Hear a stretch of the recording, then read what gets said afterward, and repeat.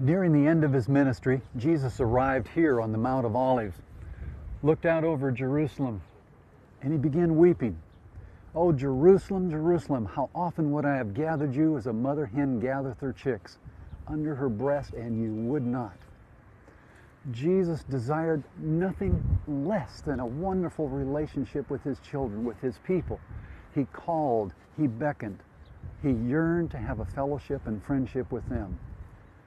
But they seemed like they would not.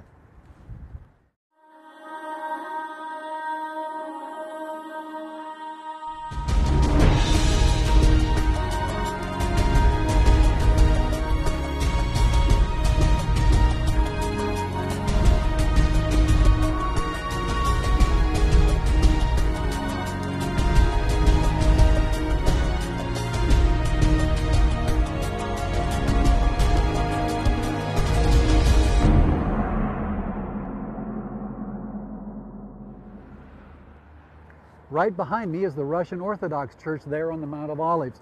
You'll notice the four smaller pinnacles. Those represent the gospel messages, the four men of the gospel. The taller one, Jesus Christ. Jerusalem is a very sacred and holy place to many faiths. The Christians, the Muslims, the Jewish people, even the Baha'i faith.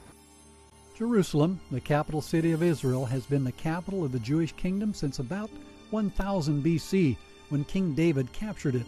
Since then, the city has been captured and recaptured many times. Jerusalem is one of the oldest inhabited cities in the world and dates back to the 4th millennium BC. Excavations have revealed early Canaanite and Hebrew settlements. A wealth of Hebrew seals and everyday utensils have been found, as well as early streets running from the Zion Gate through the restored Jewish quarter. Jerusalem's a city of contrast between the old and the new, the sacred, the secular. It is still a city of people in need of a renewed touch of the Master's hand. This is the most recent wall that surrounds Old Jerusalem. I'm told that Suleiman the Turk actually built this one. Jerusalem has had many walls built at many times. I asked one local resident, how many times has it been rebuilt? They said, maybe even 7 times. But the most famous was in AD 70 when Titus the General destroyed everything. It seems that the walls of Jerusalem are still under siege. In 2002, there was a bulge in the walls near the Al-Aqsa Mosque. At the time, it was expected that more than 200,000 Muslim pilgrims would visit the mosque during Ramadan. Engineers feared that the walls would collapse under the weight of so many people. Finally, in 2003, after a lot of controversy, the wall was repaired.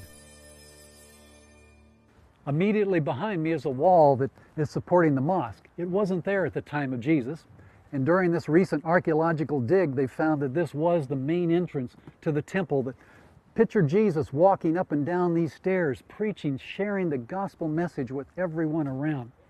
Tremendous time. Imagine the Festival of Tabernacles during that time, with everyone living in their own little places, with boughs over them covered, coming to the temple ceremony, coming and hearing Jesus say, "I am the water of life. Partake of me freely."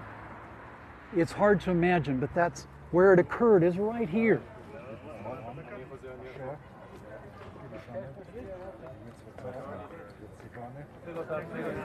I understand it's no longer called the Wailing Wall. No, it was never called the Wailing Wall. It was never called that. No. It was. It's the western wall of the temple compound, and it's written in the Talmud that the divine presence never leaves this place. This wall is such an ancient piece of history. That's why this section called the Western Wall is so important to these people, because it is part of the original wall of Jerusalem. So they see this as a tie to the past and a tie to God when He was blessing them so much. And they don't believe that the presence of God has ever left this location either. No, that's why there's such an attraction to come back to Jerusalem and establish the temple again here. That's why there's so much conflict among nations politically as well. Just on the other side of the wall, you have the Muslim mosque. That's right. The Muslims and the Jewish people are, of course, the most in the conflict, but There's a Christian quarter and an Armenian quarter here in Jerusalem as well. At least one in 1948. The Jordanians came in and virtually massacred everybody. So it wasn't until, what was it, 1967 that actually the Jewish people were able to come back here and again be at the wall. Right. And these little slips, they pray. Of course, they come and they read the Bible and their prayer books.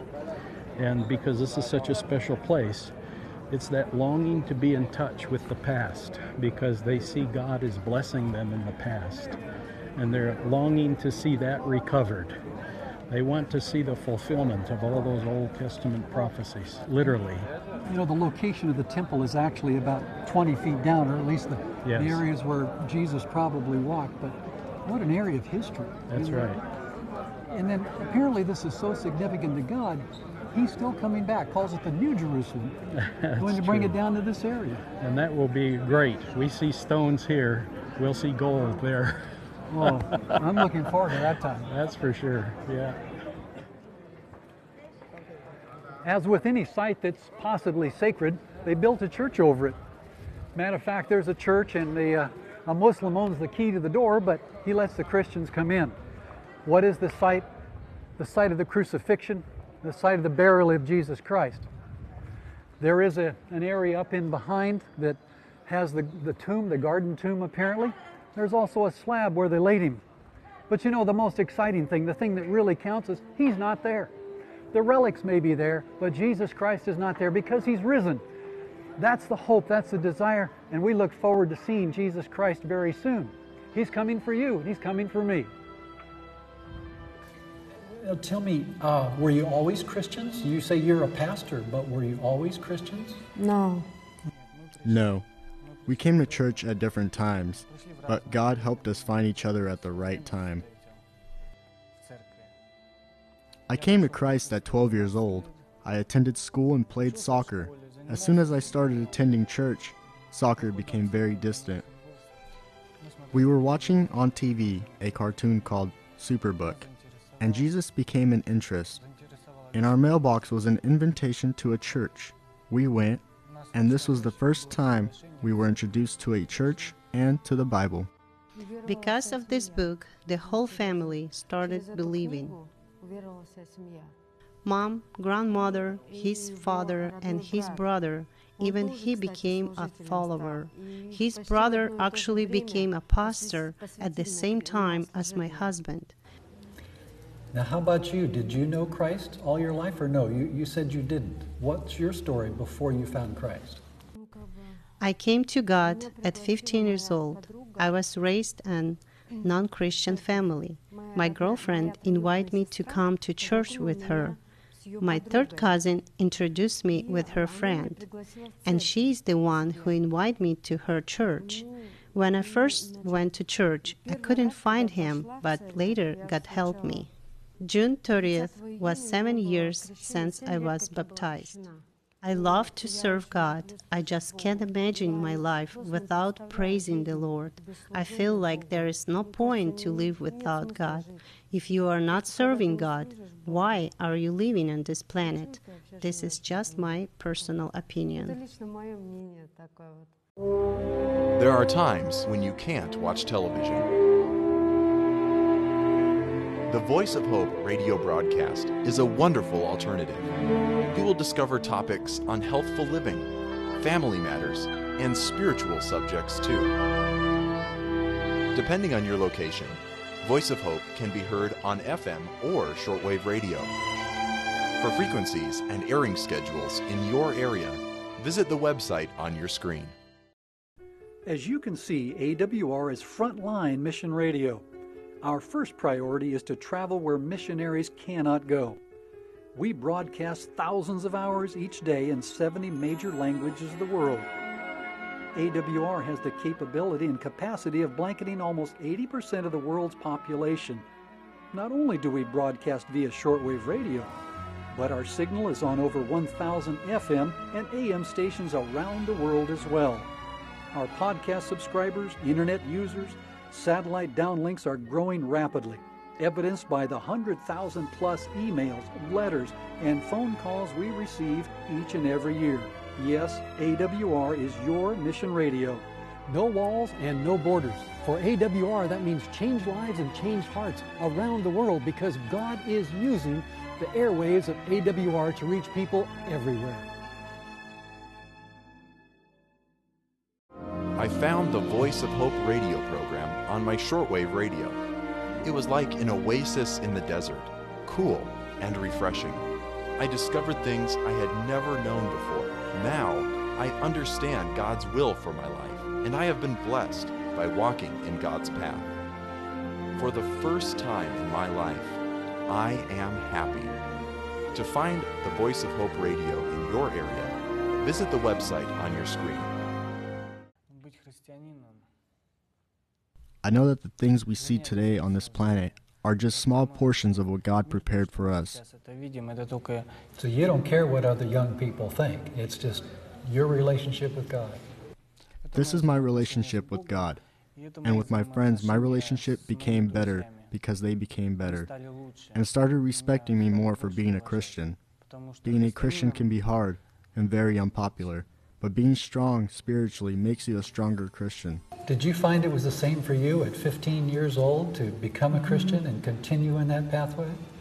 At 15 years old, I started believing, but at 16, I got baptized to achieve that happiness you have to grow year by year and become closer with God. Now, you told me that AWR has been playing a part in your life. Before we came together today, you told me that. What part has it played? I was left alone for 2 years as an Adventist, and listening at night to the radio, I understood that I wasn't alone in this world, but a part of a big family. It gave me hope and confidence. Nice to hear the Christian songs in my language. I really want to hear God's word, who is calling to come to Him, because the time is near. I really want that and will pray for that. I want His name to knock on every heart and everyone. So you tell others about the AWR programs then? About courses? No. About the radio station? Yes. Not only did I tell them about it, I turned it on for them so they could listen to it, my non-Christian friends. So they like the program too? Yes, they listened. And this may be telling a secret on you being a pastor, because you told me you're a part-time pastor. Do you listen to the AWR programs and make some notes and share that in the pulpit? No, radio. We just moved recently, a few days ago. Everything is still packed away in the boxes. Here in Jerusalem, perhaps it was a street something like this that Jesus walked down with His disciples. But at that time, the throngs were pressing in everywhere around Him. People wanted to get close to Him. But all of a sudden, in the middle of all this pushing and shoving, Jesus stopped. He turns and said, "Who touched me?" And for a moment, everybody's looking and thinking, "What are you saying? Everybody's touching you." The disciples said, "Master, look at the throngs." And then one dear little lady came up and said, "I was the one that touched you." And Jesus said, "You know, you are healed, dear lady, because you touched me with faith. You reached out and grabbed hold of me with all that you had and desired to be healed." Tremendous story. A casual touch does nothing in our lives, but the touch of faith, grabbing hold of Jesus, that's what changes.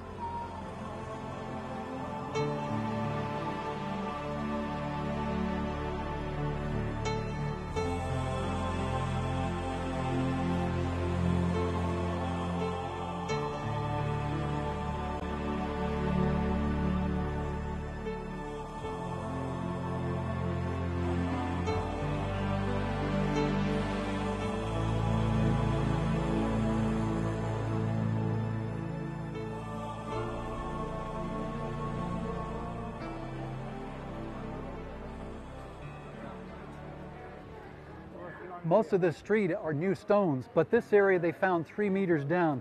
These are the original pavements where Jesus walked in the Via Dolorosa. Carried His cross here for you and for me. It's interesting that just right over here are men carrying machine guns.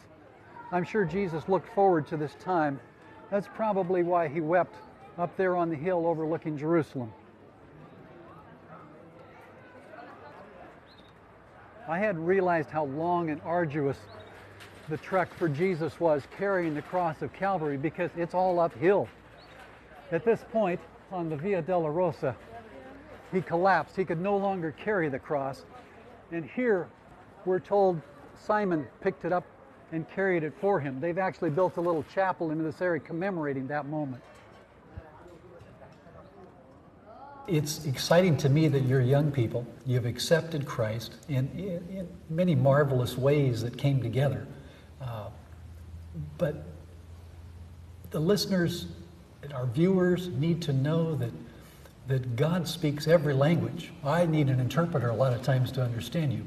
But God speaks every language. He reaches every heart around the world.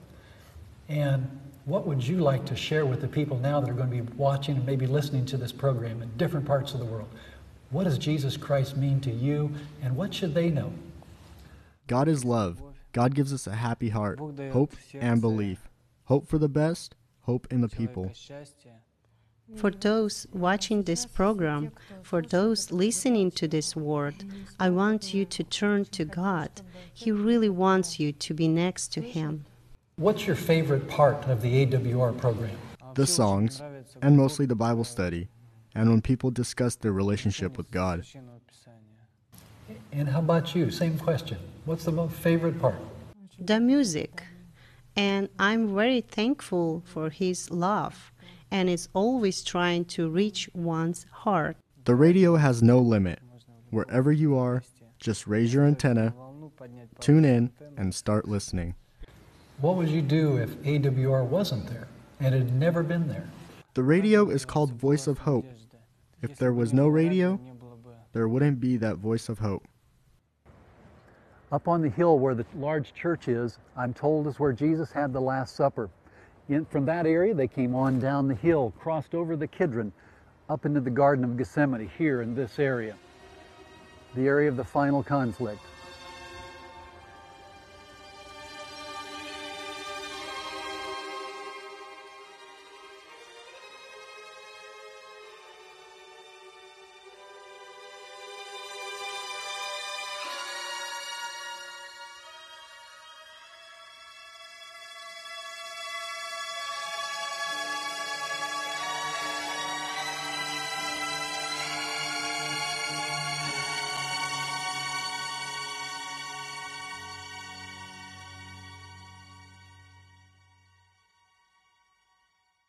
One of the favorite things people like about AWR is its stories.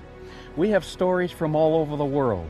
Some of them involve danger. Many of them involve miracles of God. But certainly all of them involve the miracle of changed lives. I've written a little book of some of the favorite stories. In the Face of Death, another, Radios Given by Angels, Coming to Christ in a Muslim Country. These and many other stories. It's simple. Just log on to www.awr.org/storybook and you can download your free PDF version of stories from places where missionaries cannot go. Do it now so you and your family can immediately enjoy these incredible testimonies of changed lives from around the world. So don't wait. Log on now to www.awr.org/storybook. To be here in the Garden of Gethsemane, to look at the size of these olive trees, to think this is the location perhaps that Jesus and the disciples walked, where Jesus instructed them on everyday life, the parables to help them understand, to prepare them for their work, for what was going to happen next in their lives, because these were the men that were going to reach the world for Jesus Christ. These were the men who were preparing right then.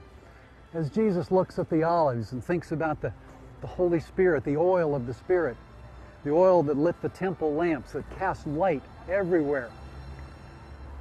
The Holy Spirit that's supposed to be in our lives to give us the light that shines out to all the world.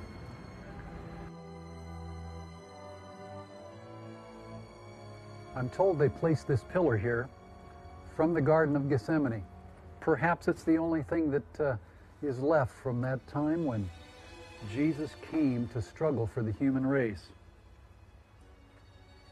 When the disciples and Jesus arrived at the Garden of Gethsemane, he asked the disciples, "Stay here and pray while I go a little distance from you and pray."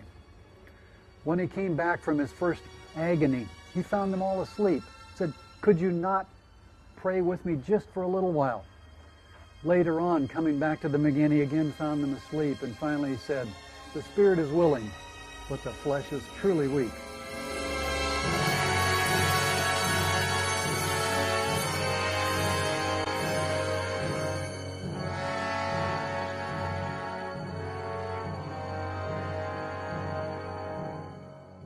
I'm told that the olive tree right behind me is 2,000 years old. This tree could have been here in the Garden of Gethsemane at the time of Jesus. It's something to think about how our Lord knelt down, began weeping. A young man in his early 30s. What young man at that age wants to die? But he was willing to die for you and me, to give his life for us. But he said, "Father, please, if there's another way, let it happen. Let this cup pass from me. Nevertheless, not my will, but your will be done." 3 times he fought that battle with Satan. 3 times he fought that battle with self. But each time he surrendered himself to the Father, said, "Father, your will be done." Because of the victory that Jesus gained here in the Garden of Gethsemane, and then later on Calvary's cross, he was able to tell the disciples to go into all the world and spread the gospel message with power, with strength, and with energy. Again, because he had gained the victory first and provided that power to his disciples and ultimately to you and to me.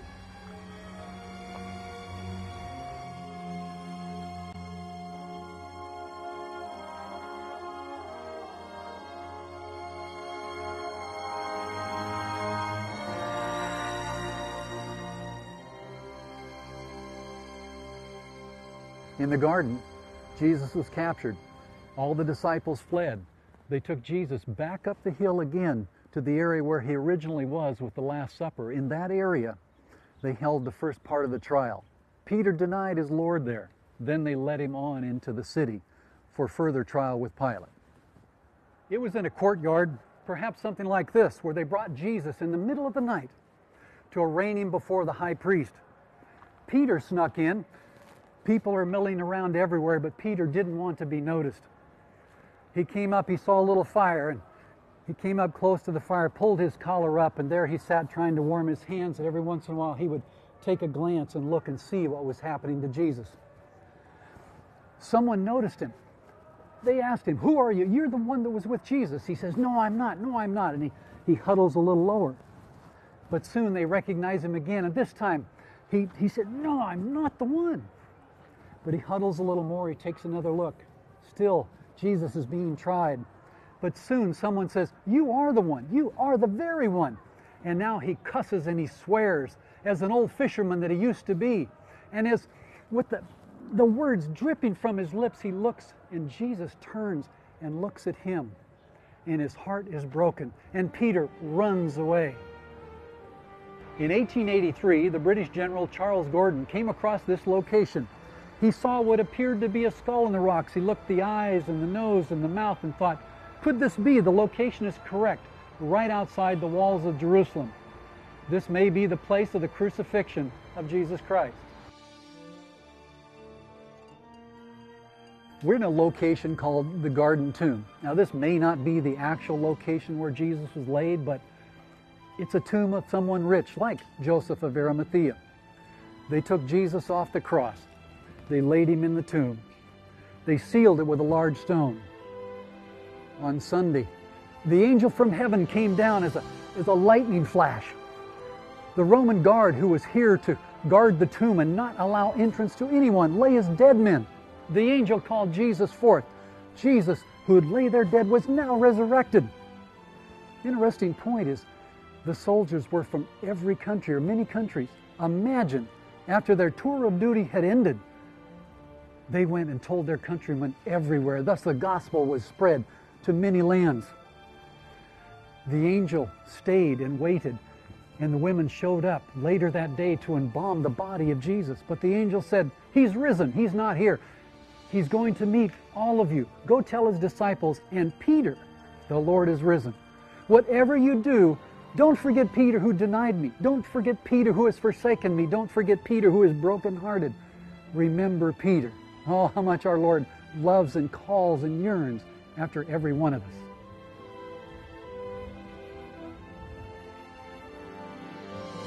Jerusalem, where God provided victory over sin, and where His great commission was spoken, go ye into all the world. You just moved. You don't have a radio at the moment, but are you looking forward to getting one so you can have the program again? For sure, of course. Certainly. Oh, English again. All right. Certainly, I understood that. will be to listen the radio. No, to listen the radio. That's good. Yes. All right. Adventist. I appreciate you coming tonight very much. Thank you. Спасибо. Thank you very much. Thank you. God bless you. Today, Maxim is serving as a pastor on the weekends while he does his work to earn a living during the week. He and his wife, now as a team, have dedicated themselves to serve God, and they love to listen and use the radio. In fact, they gave away their own radio to someone so that they could listen through the Voice of Hope programs. Maxim and Lubo now are planning to use radio in their outreach work. We asked them, what would happen if the Voice of Hope was no longer on the air? They said, if there is no voice, there is no hope. Won't you join with AWR to make sure that it can be a voice so that there can be hope for the people of this world? AWR is your mission radio, and we're making waves. Please join us. 1-866-503-3531. Or you can write us at 12501 Old Columbia Pike, Silver Spring, Maryland, 20904. Or log on to our website at www.awr.org. Thank you for watching, and please join us again for another exciting gospel adventure, because around the world, AWR is making waves.